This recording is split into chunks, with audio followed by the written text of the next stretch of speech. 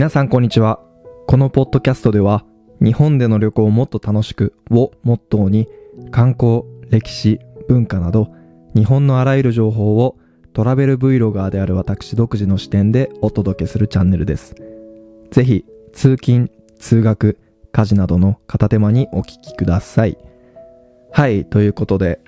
今日は2020年5月30日の土曜日です。今日は、朝から部屋の片付けをして、ちょっと近所を散歩してですね、ちょっとコーヒー豆が切れたので、近所の行きつけのコーヒーショップにですね、豆を買いに行きました。僕在宅勤務になってから、まあ皆さんも一緒だと思うんですけど、自宅の環境を結構整えようとするじゃないですか。で、まあまさに僕も、在宅勤務になった時にいろいろ整えてってて、で、ちょっと自分の趣味でもですね、まあちょっと仕事中に飲むものが欲しいなと思って、ドリップコーヒーをですね、自分で入れて飲むことにしたんですよね。で、そこからコーヒーを自分で入れることにドハマりして、最初はコーヒーの粉からお湯を抽出して飲んでたんですけど、粉から、ドリップするよりはもう豆の方が鮮度も高いし、まあ保存も効くし、よりこう粉よりもいい状態で飲めるってことを知ったので、もうグラインダーを買って、毎回こう飲む前に豆をひいてから、お湯を抽出してドリップして飲むっていうことに、したんですよね。まあそういうわけで、今日はちょうど2週間分のコーヒー豆が切れたので、それを新しいものを買いに、買ってきました。で、もうなんかあれですよね。在宅勤務になって、僕はもうこう、まあ大きい 4K のモニターも買ったし、いいキーボードも買ったし、いいマウスも買ったし、なんかこう、もうすごい自宅がいい作業スペースになってるので、以前まではですね、結構週末とかカフェとか行って作業してたんですけど、もう行く必要なくなりましたね。家で美味しいコーヒー飲めるし、でかいディスプレイで作業できるしってことで、多分もうこれからコロナ収束しても、多分、家で作業することになるだろうなっていうのはですね、思ってますね。皆さんどうですかね。まあ家でこう過ごすことが多くなったと思うんですけど、なんかこう最近買ってよかったものとかでいいものあったら教えてください。僕もいいなと思ったら多分 Amazon に直行すると思うんで。で、ちょっと今日は前置きを短めにして、今日のテーマについてですね、お話ししたいと思います。今日のテーマは、時代を超えても変わらない地とはということについて、お話をしたいと思います。まあちょっと話が戻るんですけど、さっきコーヒー豆を買いに行って家に帰った時にですね、前回のエピソードで、お話しした Vlog マガジンっていうメディアを、運営してるシンですね、彼は僕の友人なんですけど、そのシンからちょっと電話があって、まあいろんな話をしたんですけど、彼はですね、非常にここ1週間忙しかったみたいです。今週にですね、ブックさんっていう、まあ、映像全般に関する、情報発信をされてるメディアがあるんですけど、そのブックさんのイベントで、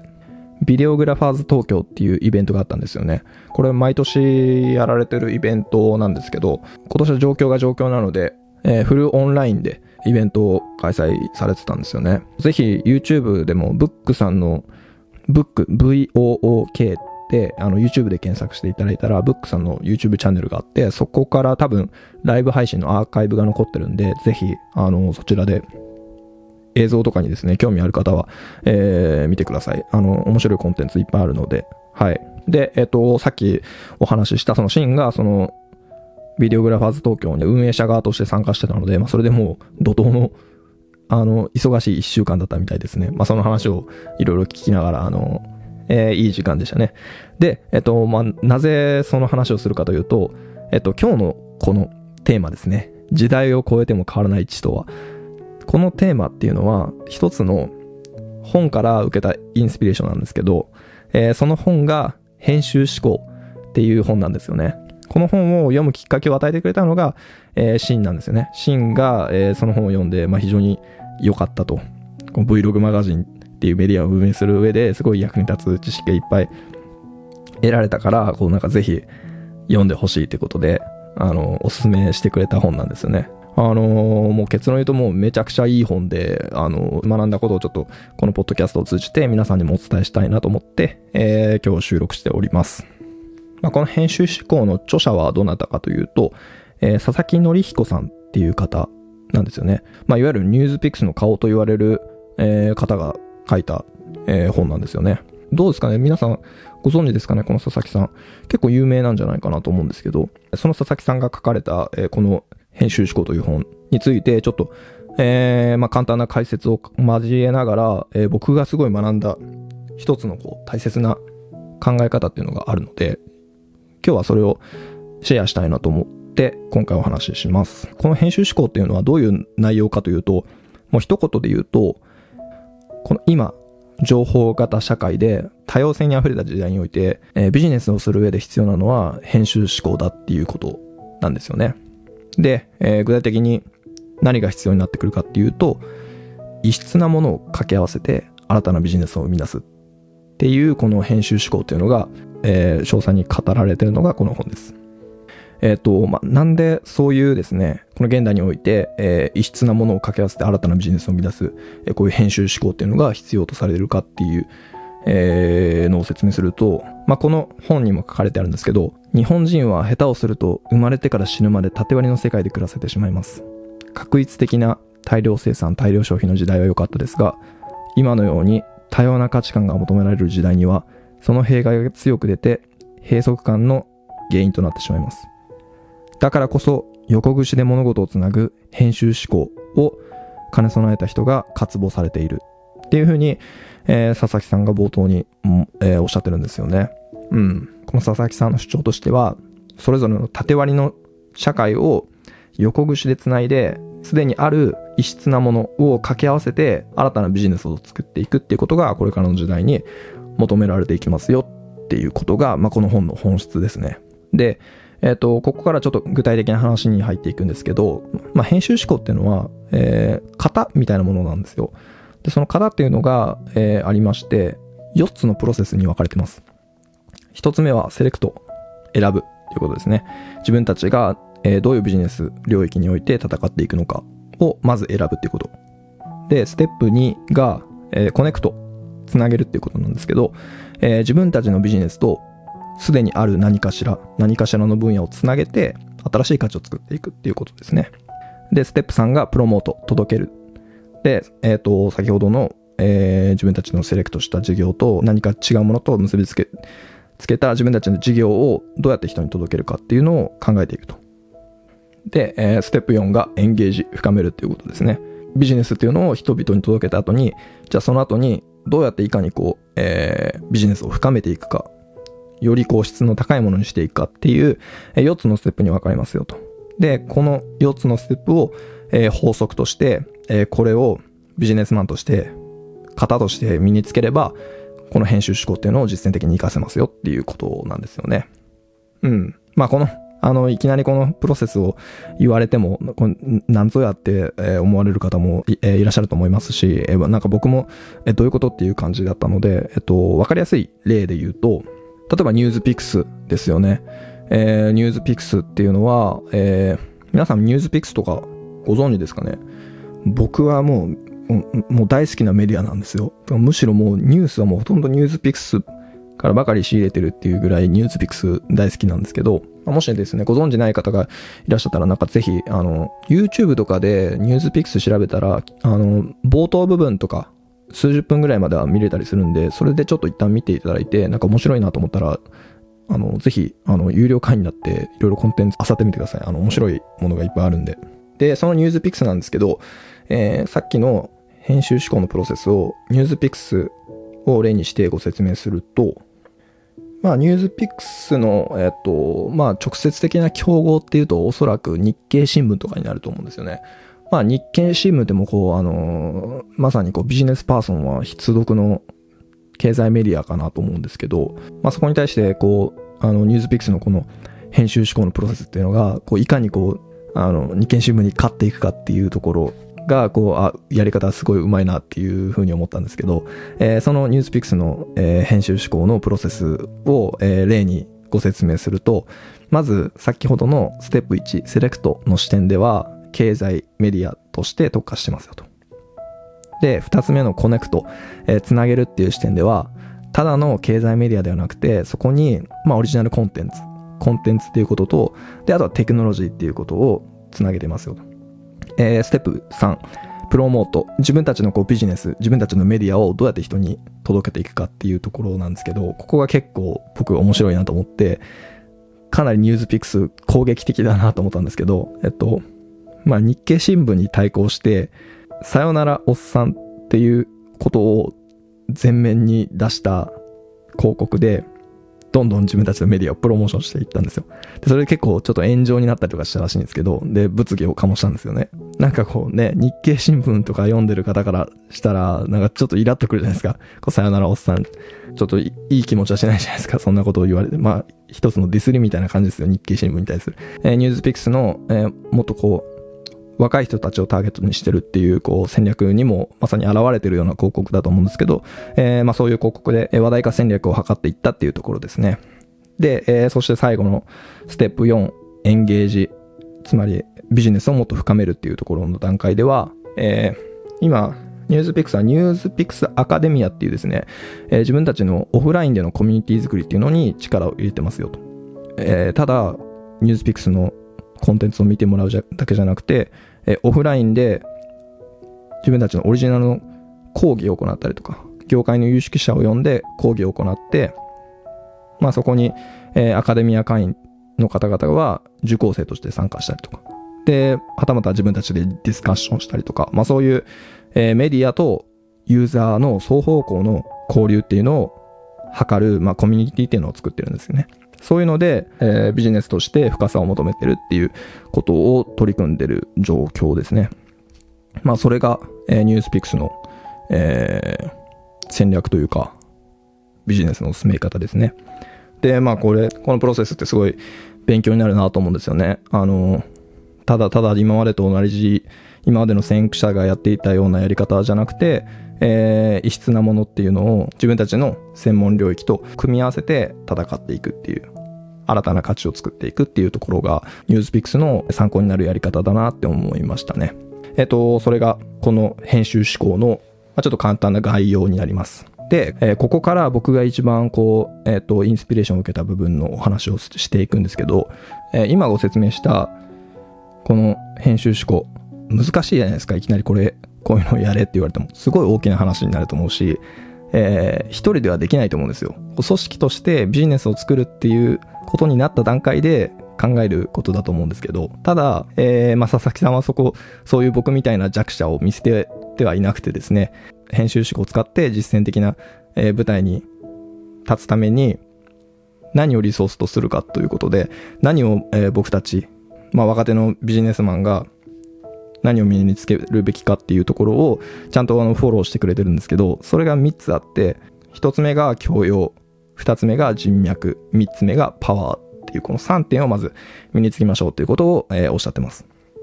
この中で一番僕が、身につけたいなと思ったのが教養なんですよね。教養、つまりこのエピソードのテーマにも掲げてる時代を超えても変わらない地っていうものですね。やっぱこの教養っていうのは彼のすごい大切にしてる部分で、僕が非常にそこはすごい共感を受けたところなんですよね。彼の言葉を引用すると、彼曰くですね、教養には人類が歩んできた中での正解があるんですよと。歴史は繰り返すっていう風によく言われると思うんですけど、人間というのはそんなに変わらないので、この一つの普遍的な知識、つまり、人類にとっての正解を知っておくことで、あらゆることに応用させていける、一つの成功法則っていうものにもなるかなっていうところが、彼の言ってることなんですよね。この教養っていうものが編集思考にどういう風に活かされるかっていうと、まさにステップ2のですね、掛け合わせっていうところですね。ヒットを生み出すためには、つまり世の中に求められるようなものっていうものを作るためには、2つの掛け合わせっていうのが大事ですよと、佐々木さんは言ってるんですよね。その2つっていうのが、1つは時代性、つまりこれから何が流行るか。で、2つ目が普遍性、つまり変わらないものは何か。この時代性と普遍性を掛け合わせることで、世の中に求められる、つまりヒットを生むようなビジネスを生み出すことができるというふうに言ってますよと。で、こう時代性を身につけるっていうのは非常に難しいんですよ。というのも、その時代時代によって何が当たるか何が当たらないかとかっていうのは、流行するものを予測するっていうのは非常に難しいですよ。一方で、普遍性を身につけるっていうのは、圧倒的にコスパがいいっていうことなんですよね。これはどういうことかというと、例えば、教養を学べるような古典に書かれてるような普遍的な知識だったり、思考だったり、理論っていうのは、一度身につけてしまえば、それをベースに一生仕事にも人生にも活かせるからっていうことなんですよね。これ教養っていうのは、そういう、なんですか、時間軸として、変わらない普遍的な知識、非常に重要なベースとなる知識っていうのは、あると思うんですよね。で、僕個人的に思うのは、その時間軸とプラスして、地理的な面でもすごい、非常に役に立つ知識だなと思ってます。例えば海外の人たちですよね。地理的に離れた場所で違う文化で生きてきた方々。そういう方々とコミュニケーションを取るときに共通の話題っていうのは、やっぱり教養っていうものになってくると思うんですよね。教養とか常識みたいなもの。それを共通の話題として、異文化理解ができるとか。そういうことにつながるんですよね。で、佐々木さんもおっしゃってるんですけど、佐々木さんはアメリカと日本のエリートの圧倒的な差は教養だっていうことを主張されてます。まさに、スタンフォード大学院で、アメリカに集った世界の優秀なエリートの方々と机を並べて、学ばれたことだと思うんですけど、佐々木さん曰くアメリカのトップの大学の学生というのは年間120冊以上の本を読んで、それに関してのレポートを書いて授業で議論しますと。で、これを4年間大学院に行けば6年間継続してますと。すごいですよね。めちゃくちゃ本読んでますよね。500冊ぐらいは軽くアメリカの大学生っていうのは読んでるってことですよね。いや、絶対読んでないですね、僕。で、読んでたとしても、それに対するレポートも書いてないですし、授業に出てそれに関して議論するってことはもう一部の授業ではそういうのありましたけど、もう圧倒的にその繰り返しというか、積んできた経験知識はやっぱアメリカの大学生には多分かなわないですね。で、そういうベースがある彼らと、やはりまともな議論っていうのが、ちょっと難しかったりするし、で、彼らはそういう教養とか、そういう確固たる自分の知識をベースに新しいアイデアを生み出したりとか、創造性のあることをしたりとかっていう風に、するので、これは非常に強いし、そこと戦っていくのはやっぱすごい難しいなっていうのは、思いましたね。そういう話を聞いて。結構ね、やっぱそういうアメリカとかヨーロッパの人たちと会話すると、やっぱ知識とか、やっぱ教養の深さっていうのが自分とは全然違うなっていうのは非常に感じてきてですね。彼らは、もちろん自分たちの西洋思想というか、キリスト教とかそういうのにはもちろんすごい知ってますし、で、日本史とか、仏教とかそういうことにも謎に詳しい人結構いるんですよね。急に、お前は葉隠れについてどう思うんだとか、お前は武士道とか侍についてどう思うんだとかっていうのはですね、僕は割と旅をしてて聞かれた記憶がありますね。いや、非常に彼ら興味を持ってるんですよ、そういうことに。これは日本だからとかそういうことじゃなくて、いろんな国の知識をやっぱ彼ら持ってますね。やっぱその教養の深さっていうのはもしかしたら大学とかで学ばれたのかなと思いますし、そういうやっぱ知識っていうのはすごい深いもの、広いし深いなと思いますね。ちょっとこの佐々木さんの言ってることは非常に納得できるというか、僕が思ったのは教養っていうのは、学んでおけば仕事をする上でもずっと役立つものだし、海外の方とコミュニケーション取るときも役立つものだと、思ったので、この教養をですね、どんどんこれから学んでいきたいなと思ったっていう話なんですよね。ちょっと編集思考っていうのはまだまだ、いずれ身につけていきたいものではあるんですけど、まだまだちょっとレベルが高いので、まず僕ができることは、この圧倒的に学べばコスパの高い教養から学んでいこうかなっていう話で、思いました。まあそんな感じです。皆さんはどうでしょうか？教養を学んでみたいと思いましたか？この話を聞いて。まだこいつ何言ってんだっていうよくわからない方がいらっしゃるかもしれないので、ちょっとわかりやすい例でご説明すると、ヒットを生み出すための2つの掛け合わせ、時代性と普遍性を掛け合わせるっていうことなんですけど、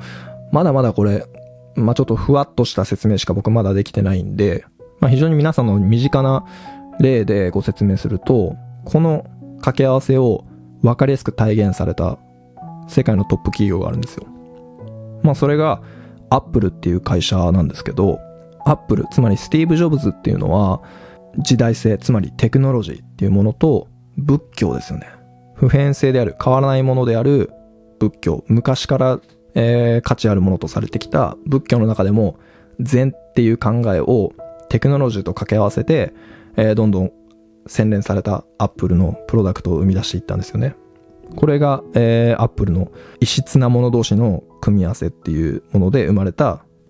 そういうもので、どんどん世界のトップ企業に上り詰めていったっていうのがこのアップルの成功例ですね。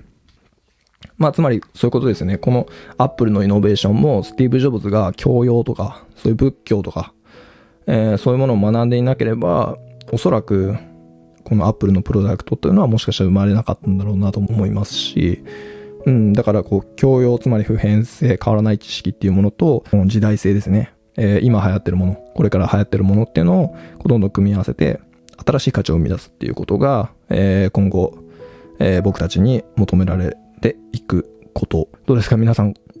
教養を勉強したいなって思いましたか？僕はこの編集思考を読んで佐々木さんの教養に対する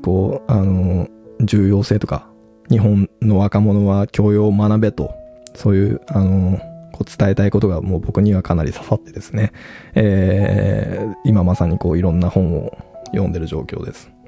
ちょっとですね、この編集思考という本を読んで、ただただ教養を学んでいこうっていうことじゃなくて、僕も将来ですね、この編集思考を使ってどういうことをしていきたいかなっていうのを考えたんですよね。で、ちょっと今、ぼやって思ってるのは、僕が今重要視しようとしてるキーワードが3つあって、1つはトラベルっていうものですね。僕はもうトラベルと自分の人生はもう切り離せないと思ってるので、このポッドキャストの趣旨でもあるんですけど、このトラベルっていうのは自分のキーワードかなと思ってます。で、それと掛け合わせていこうと思ってるのは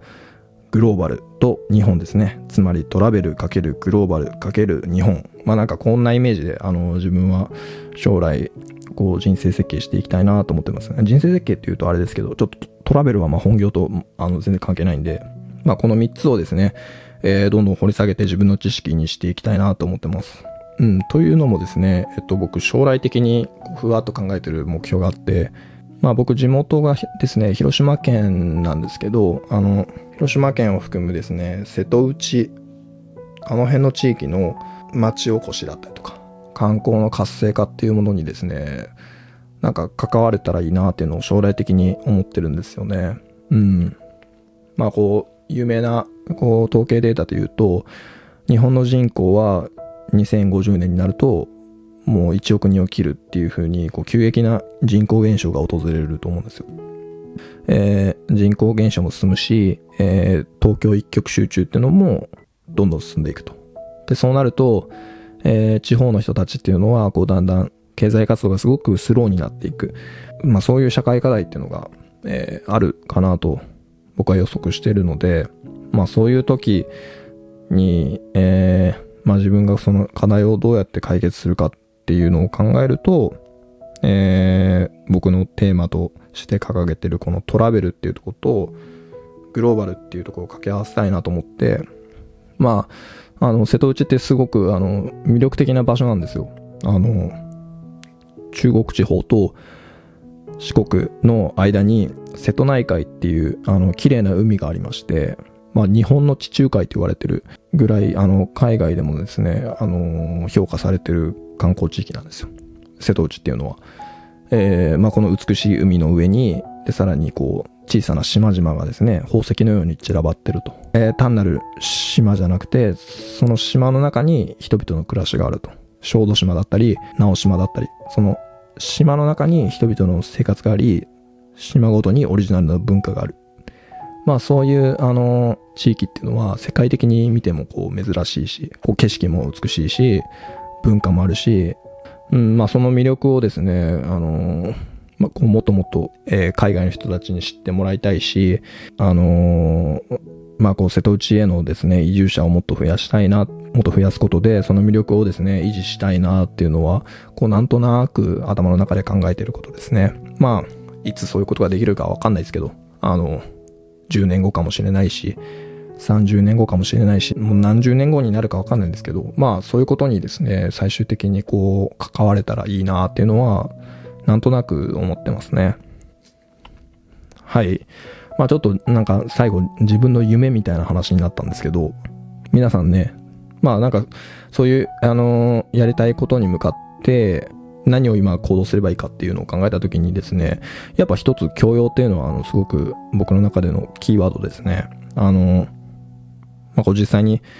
そういう事業を行うにしても、やっぱりこう、普遍的な知識とか変わらない知識っていうのは必ず役に立つと思いますし、実際に海外の人たちと関わって仕事するっていうなった時も、やっぱりこう、相手の文化のことだったりとか、自分たちがこう、どんな文化を持ってるかとか、そういうことをちゃんと言語化して、それをベースに会話ができるっていうことは、非常に武器だと思うので、今僕ができることは、やっぱこう、教養をですね、コツコツ学んでいくことかなっていうのは、思ってます。ということで、今日はちょっといろんな話をしたと思うんですけど、皆さんにもですね、ぜひ編集思考をですね、一回読んでもらって、佐々木さんの考え方をですね、一回インプットしていただいて、いろいろ感じていただけたらいいなと思います。最終的にこう、皆さんもこう、教養をどんどん学びたいなって思ったら、僕と一緒にですね、ぜひいろいろこう、日本の古典だったりとか、世界の古典だったりとかを、読んでですね、こうなんか、その本についてなんか思うことをですね、意見を交換したりとか、できたらいいなと思ってます。はい。そんな感じですね。今日の話は、以上になります。皆さんお聞きいただきありがとうございました。それでは次のエピソードでお会いしましょう。さよなら。